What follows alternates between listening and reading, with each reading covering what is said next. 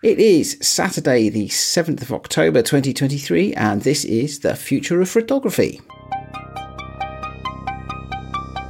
The Future of Photography.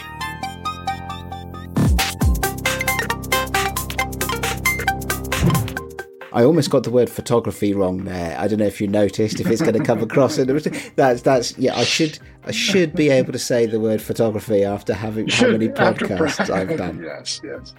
Jeremiah, how are you? I'm good, and we're missing Chris, who's lost his voice this week, and so doing a podcast without a voice is challenging.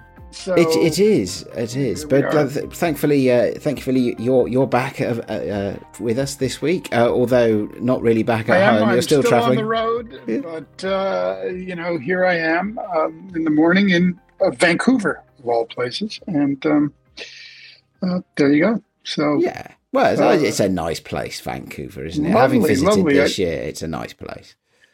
Yeah, I think voted the number 2 best city to live in. Is it? Oh, so okay. That's what they say. Yeah. Wow. Impressive. I think Guildford is number 1. Guildford is it? Yeah, right. Okay, yeah. Well, I was there this morning actually. It's a lot. Yes, very nice morning. You're bathing in the afterglow. Obviously. I am. Yes, absolutely. Cool. Well, good. So job. today's subject is really about the new capture on. I don't want to call it video, but I want to call it a filmic multiple image capture, as in if we take the live capture on our iPhones, which means it'll capture, a series of frames out of which we can decide what is our ultimate frame. Yep. But also the difference in kind of going out in the world and exploring with a camera that allows us to take videos, film, and with capture that is now approaching 6K, even 8K now with these new cameras. The quality of frame grabbing from those is equal or better in many cases than our, just still image.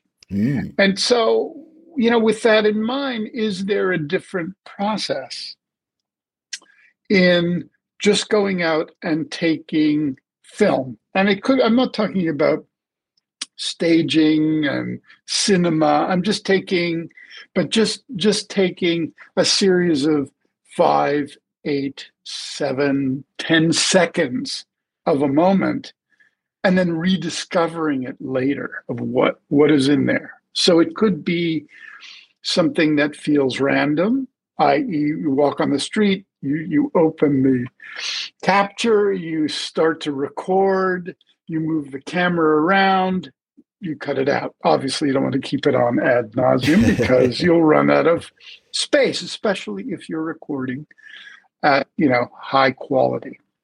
But to do a capture of 5 or 6 seconds at high quality, and then another one, and another one, and knowing that somewhere in there lies a magic image, that's a very different mental approach to making a picture than the, quote, decisive moment, which is Cartier-Bresson's analysis of just finding the exact moment of trigger. Of where the composition comes together. Yeah.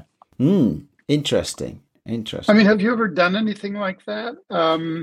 I have, not for a few years, and maybe I need to try it again now that, because the last time I did it, whether it was a dedicated camera or a phone, it was of lower quality than it is today, right? So, the concept of, cameras either didn't have fast enough burst modes if they were taking lots of stills, or the video quality was not there where you wanted it to be for a still photo. So maybe I should go out and do it again. I have to say, my recollection of it was that I felt like because I wasn't going for the decisive moment, I felt like I was not kicking the can down the road, but building up in software terms, building up technical debt. If that phrase means Yeah. something to you. So for those that are not well versed in the software world, building up technical debt is where you cut corners in your programming to get the thing launched. But you've cut corners and you have to go back and fix those later. But over time you end up creating, if you do that a lot, you end up creating a bow wave ahead of your product, which is all the technical debt, all the corners you've cut, which then need to be addressed. Think Evernote. Think Evernote falling over and needing to be rebaselined. By the way, it's what VCs would call getting to market first and fast. Oh yeah, there's definitely in the short term, there's some good things about taking an eyes open decision to accrue some technical debt. But for me, last time I tried this, I very much felt a burden, right, of that debt, which is that at some point in the future, I'm going to have to sift through all that material. Yeah. And find those magical moments should they exist. Whereas that's fun though. It can be fun.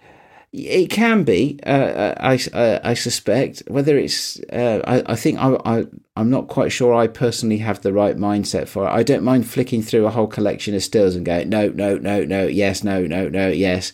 But isn't having the same thing. It feels like a lot more work to do it with. If every one of those was a 10-second video, I think it would be a lot more work. But don't know. Have you tried it? Do you do it? Yeah, I'm just trying to get at, and I think when we talked about photography without a camera, going out, selecting a place in your mind, coming back, revisiting, these are all different ways of approaching photography, image capture, even breaking out of sort of a block of what inspires and what doesn't. Too often we get kind of bogged down in what I would consider a normal workflow that is patterned, and we just assume that the way to get a good result is to follow that workflow constantly. Take my camera, I put on my 35 millimeter lens, I sling it over my shoulder, I go for a walk. If I'm shooting film, maybe I load it with, Tri-X, Plus X, HP5, whatever. And that becomes my mode, and that's it. And that has worked for all of us in so many ways over so many years. That's great.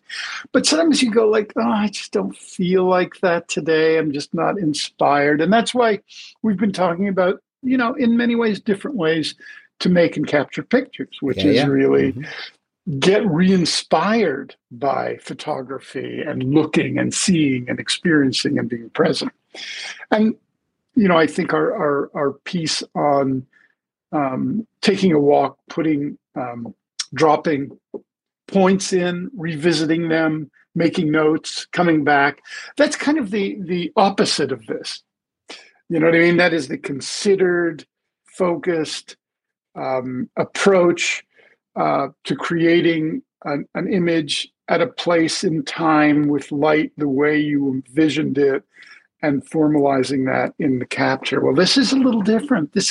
I don't really know what I'm looking for, but I'm just going to kind of allow what I'm seeing, the machine that I'm using, whatever it is, high end, low end, and just sweep across. In other words, randomly go, oh, look at the light on that building. I'm just going to move my camera across or up, for a moment, or slow shutter and basically wash it, or burst mode at very high speed, like a sports photographer, that kind of thing.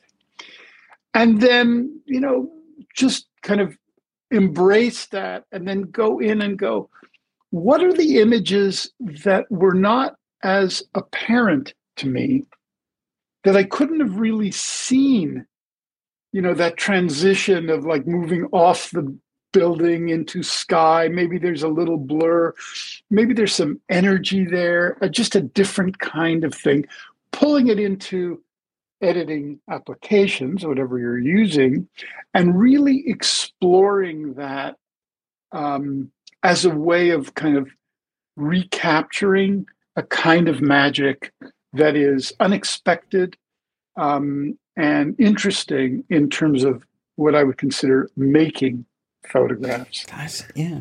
It's an interesting thing. You've set my mind racing, right, with the idea here. I mean, one of the things that just purely from a technical point of view that would be different if I'm sure we must have discussed this before, but is the frame rate for shooting video and the shutter speed for shooting video is often very different from what you would use for stills.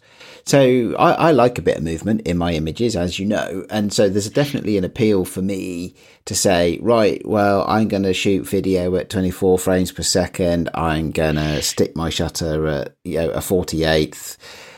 So that I'm getting a nice smooth video out of that. But also, of course, there'll be potentially some motion blur in the still image that you capture from that. I guess you'd have to make sure you got the settings right. So you wouldn't really want a lot of incremental frames. I forget what the names in video shooting are, but you'll be able to help me out here, Jeremiah. But sometimes when you shoot video, you have a setting that really only takes a full frame every once a second, and then it interleaves or interlaces or something, or makes it up, makes stuff up in between. And sometimes you want, I think is it called All Eye, where you take a full frame every time, and so you've got the most data you possibly can. Also, the shutter angle is interesting too. I mean, we've all seen, if you shot at what I would consider a normal or very open shutter of water, pouring down, you get the motion blur of the water, everything else being rigid. But if you close the shutter very, very aggressively, say, you can see every little drop. So it's almost a little pixelated or animated in that feeling. We've seen it in films often. They use it, when you're shooting action or, big battle scenes. It's kind of nice. It was Saving Private Ryan is one of the earlier ones that did it. And they shot the whole of the opening sequence, I think, at some crazy frame rate, or well, I say not crazy by today's standards. It's really a shutter, and then the shutter angle really different, so that it was it jittered almost. Jittery, I mean, Janusz is very, very, very good. Janusz Kaminski, who's the cinematographer, really, really fabulous in terms of going and pushing the limits of what's possible. And I think those kinds of things really are inspiring because, again, just going for a walk with a very kind of closed shutter, moving camera, just in traffic and that kind of capture. Or years ago when I was shooting film, I had a motor drive on my F2 or 3 Nikon, or as you say, Nikon. And that kind of bursts, we would often do that, say, if I was shooting fashion, just to shoot little bursts of, 10 frames, 8 frames, just to get that exact right moment. Well, now we can do that, easily. The question is, how can we do it easily with sharpness, if that's what we desire?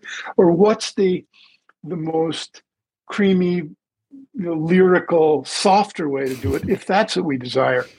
All of which is what to say is there's a lot more to capturing a still image using video processes that are inspiring and often will create technical surprises that are worth building on. So, and also if one is involved in, for example, you use a application, like Photoshop or Luminar that embraces layers.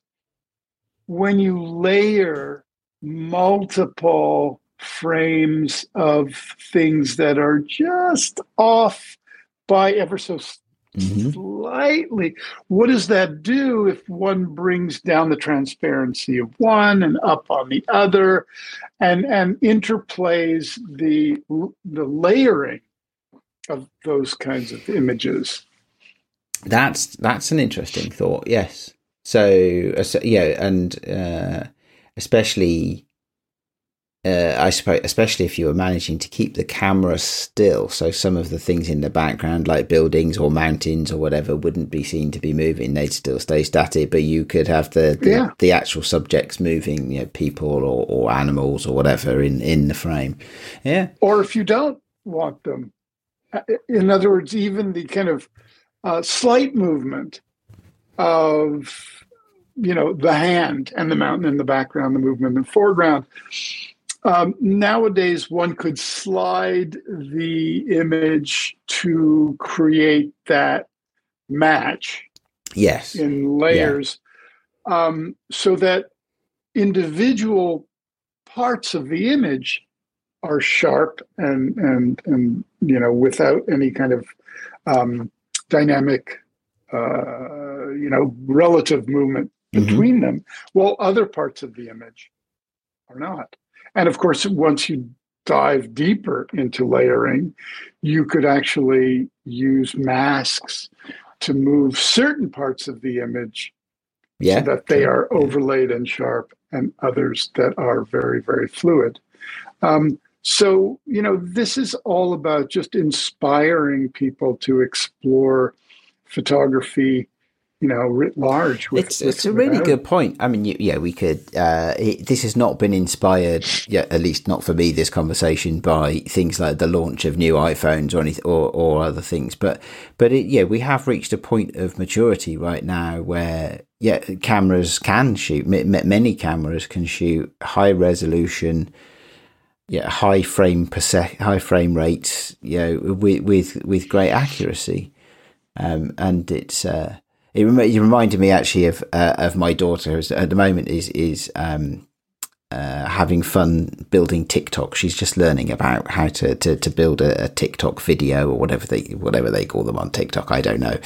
And she's got some video that we've taken of her doing things like horse riding and stuff like that, and she and her jumping and cantering on the horse and stuff like that she's making into TikToks, and it's really. It's a really creative process that she's going through for her. There's a whole set of tools and templates and things in TikTok, obviously, that many people listening may know far better than I do, because I don't do TikTok. But she's coming up with some really creative stuff, and that's video, and there's stills to be grabbed, and you can turn it into slow-mo, and there's a lot of creative stuff going on. My 10-year-old granddaughter tipped me to this when she was 8. Not maybe. She said, have you used CapCut? Yeah. That's one of the apps that they all use now. Yeah. CapCut? No, I use Avid. Right? Yeah. She's let me show you what you can do. This 8 or 9-year-old editing videos at a very sophisticated level. Yeah. On her iPad. And so, I downloaded it and did a little exploration. When I was actually on the phone, on the plane from Los Angeles here, I took several 4 or 8 second clips that I had done, that I had made in Runway. So these are all AI imagery, and started to edit them together into, say, a 30-second piece, add music and all kinds of glitches and transitions, all on my phone. I mean, it was just amazing how intuitive it was and how great it was.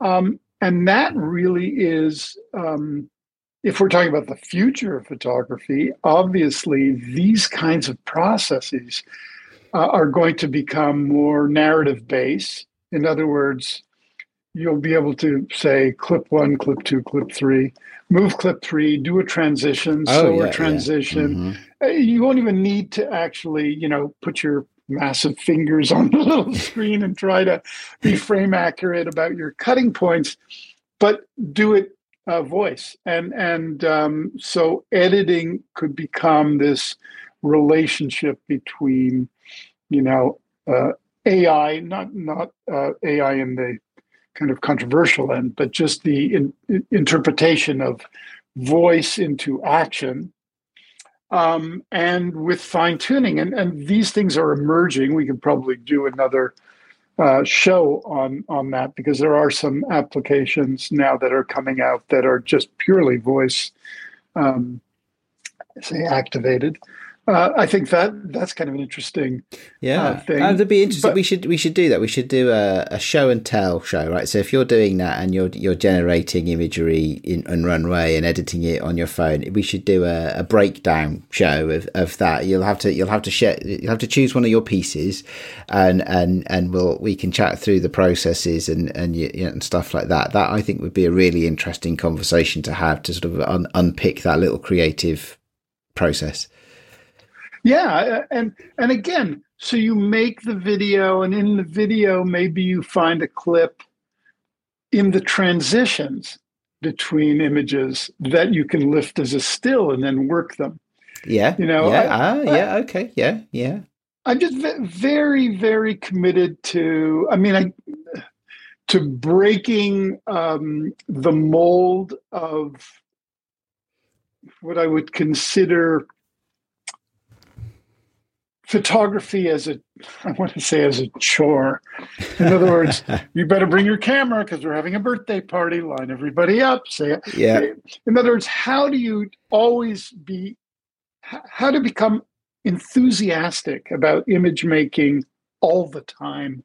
Because there's so much around us that's being developed and redeveloped and enhanced that creates so much more than a simple capture now.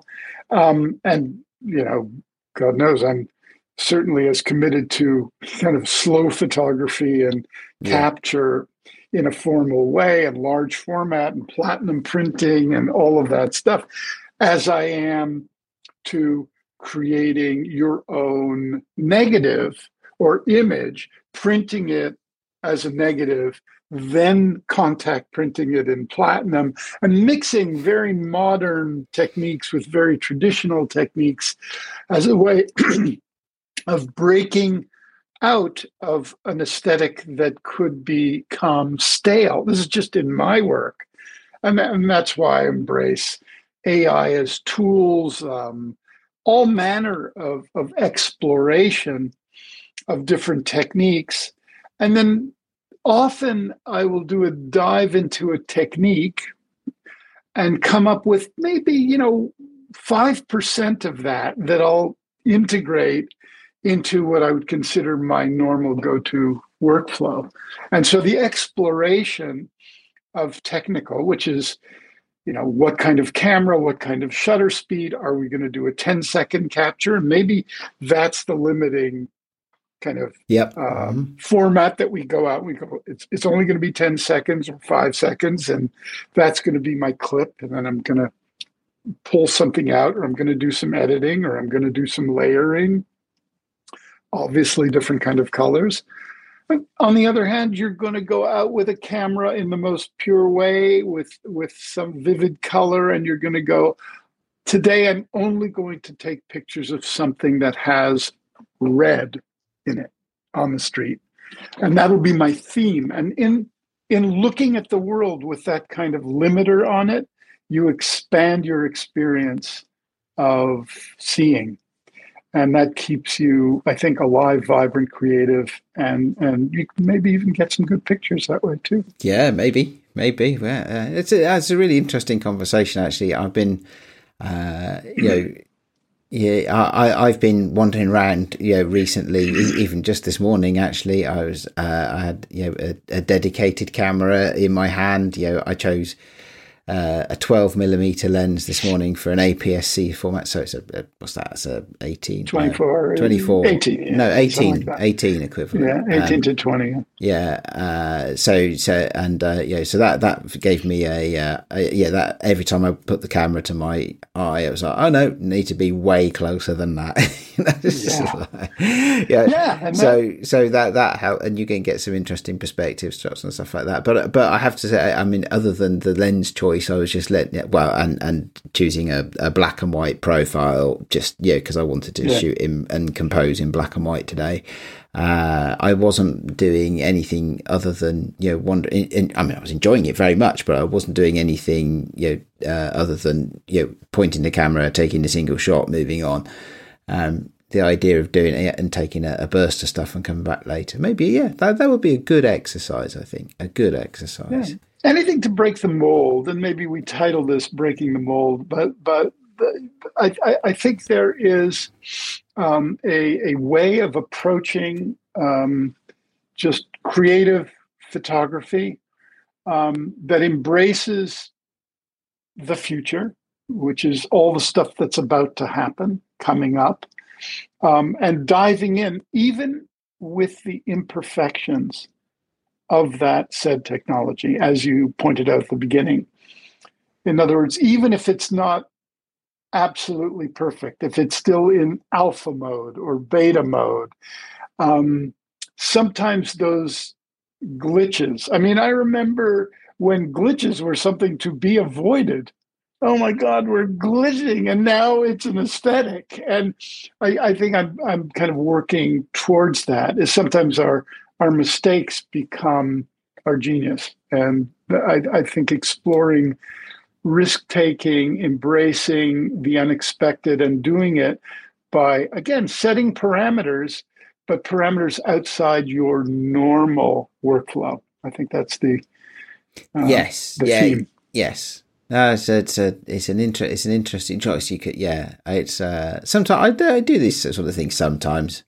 Like I'll deliberately shoot at a 15th of a second and stuff like that just to capture more movement. Or I suppose that then you get into the space where, well, if I've got a 360 degree sort of spherical camera where everything is video and then you go hunting. That's a lot of hunting down to do, though, isn't it? To find an image and all of that. But it is. But also that's part of the process and part of the fun.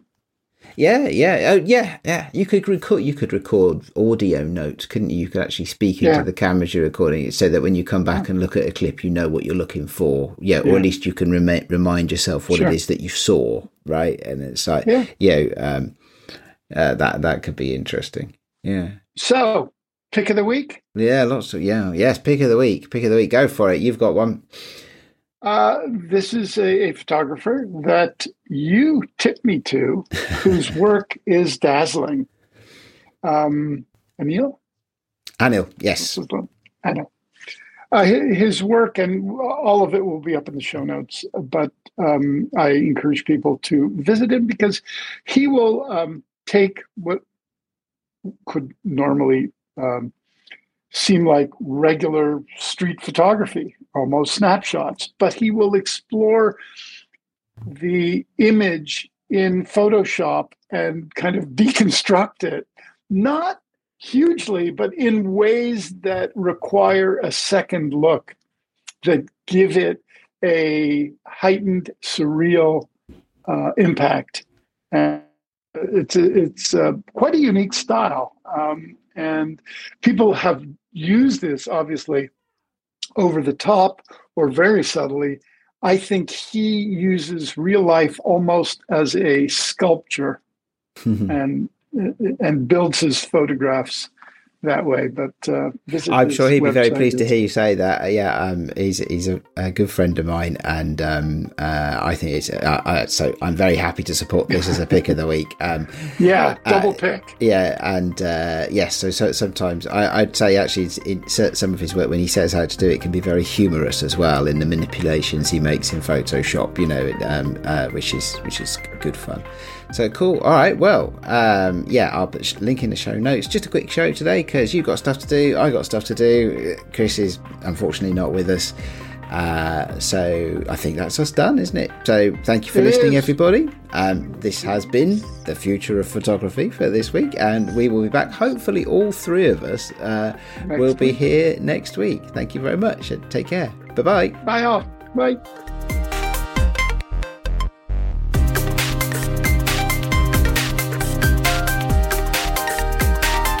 You've been listening to The Future of Photography.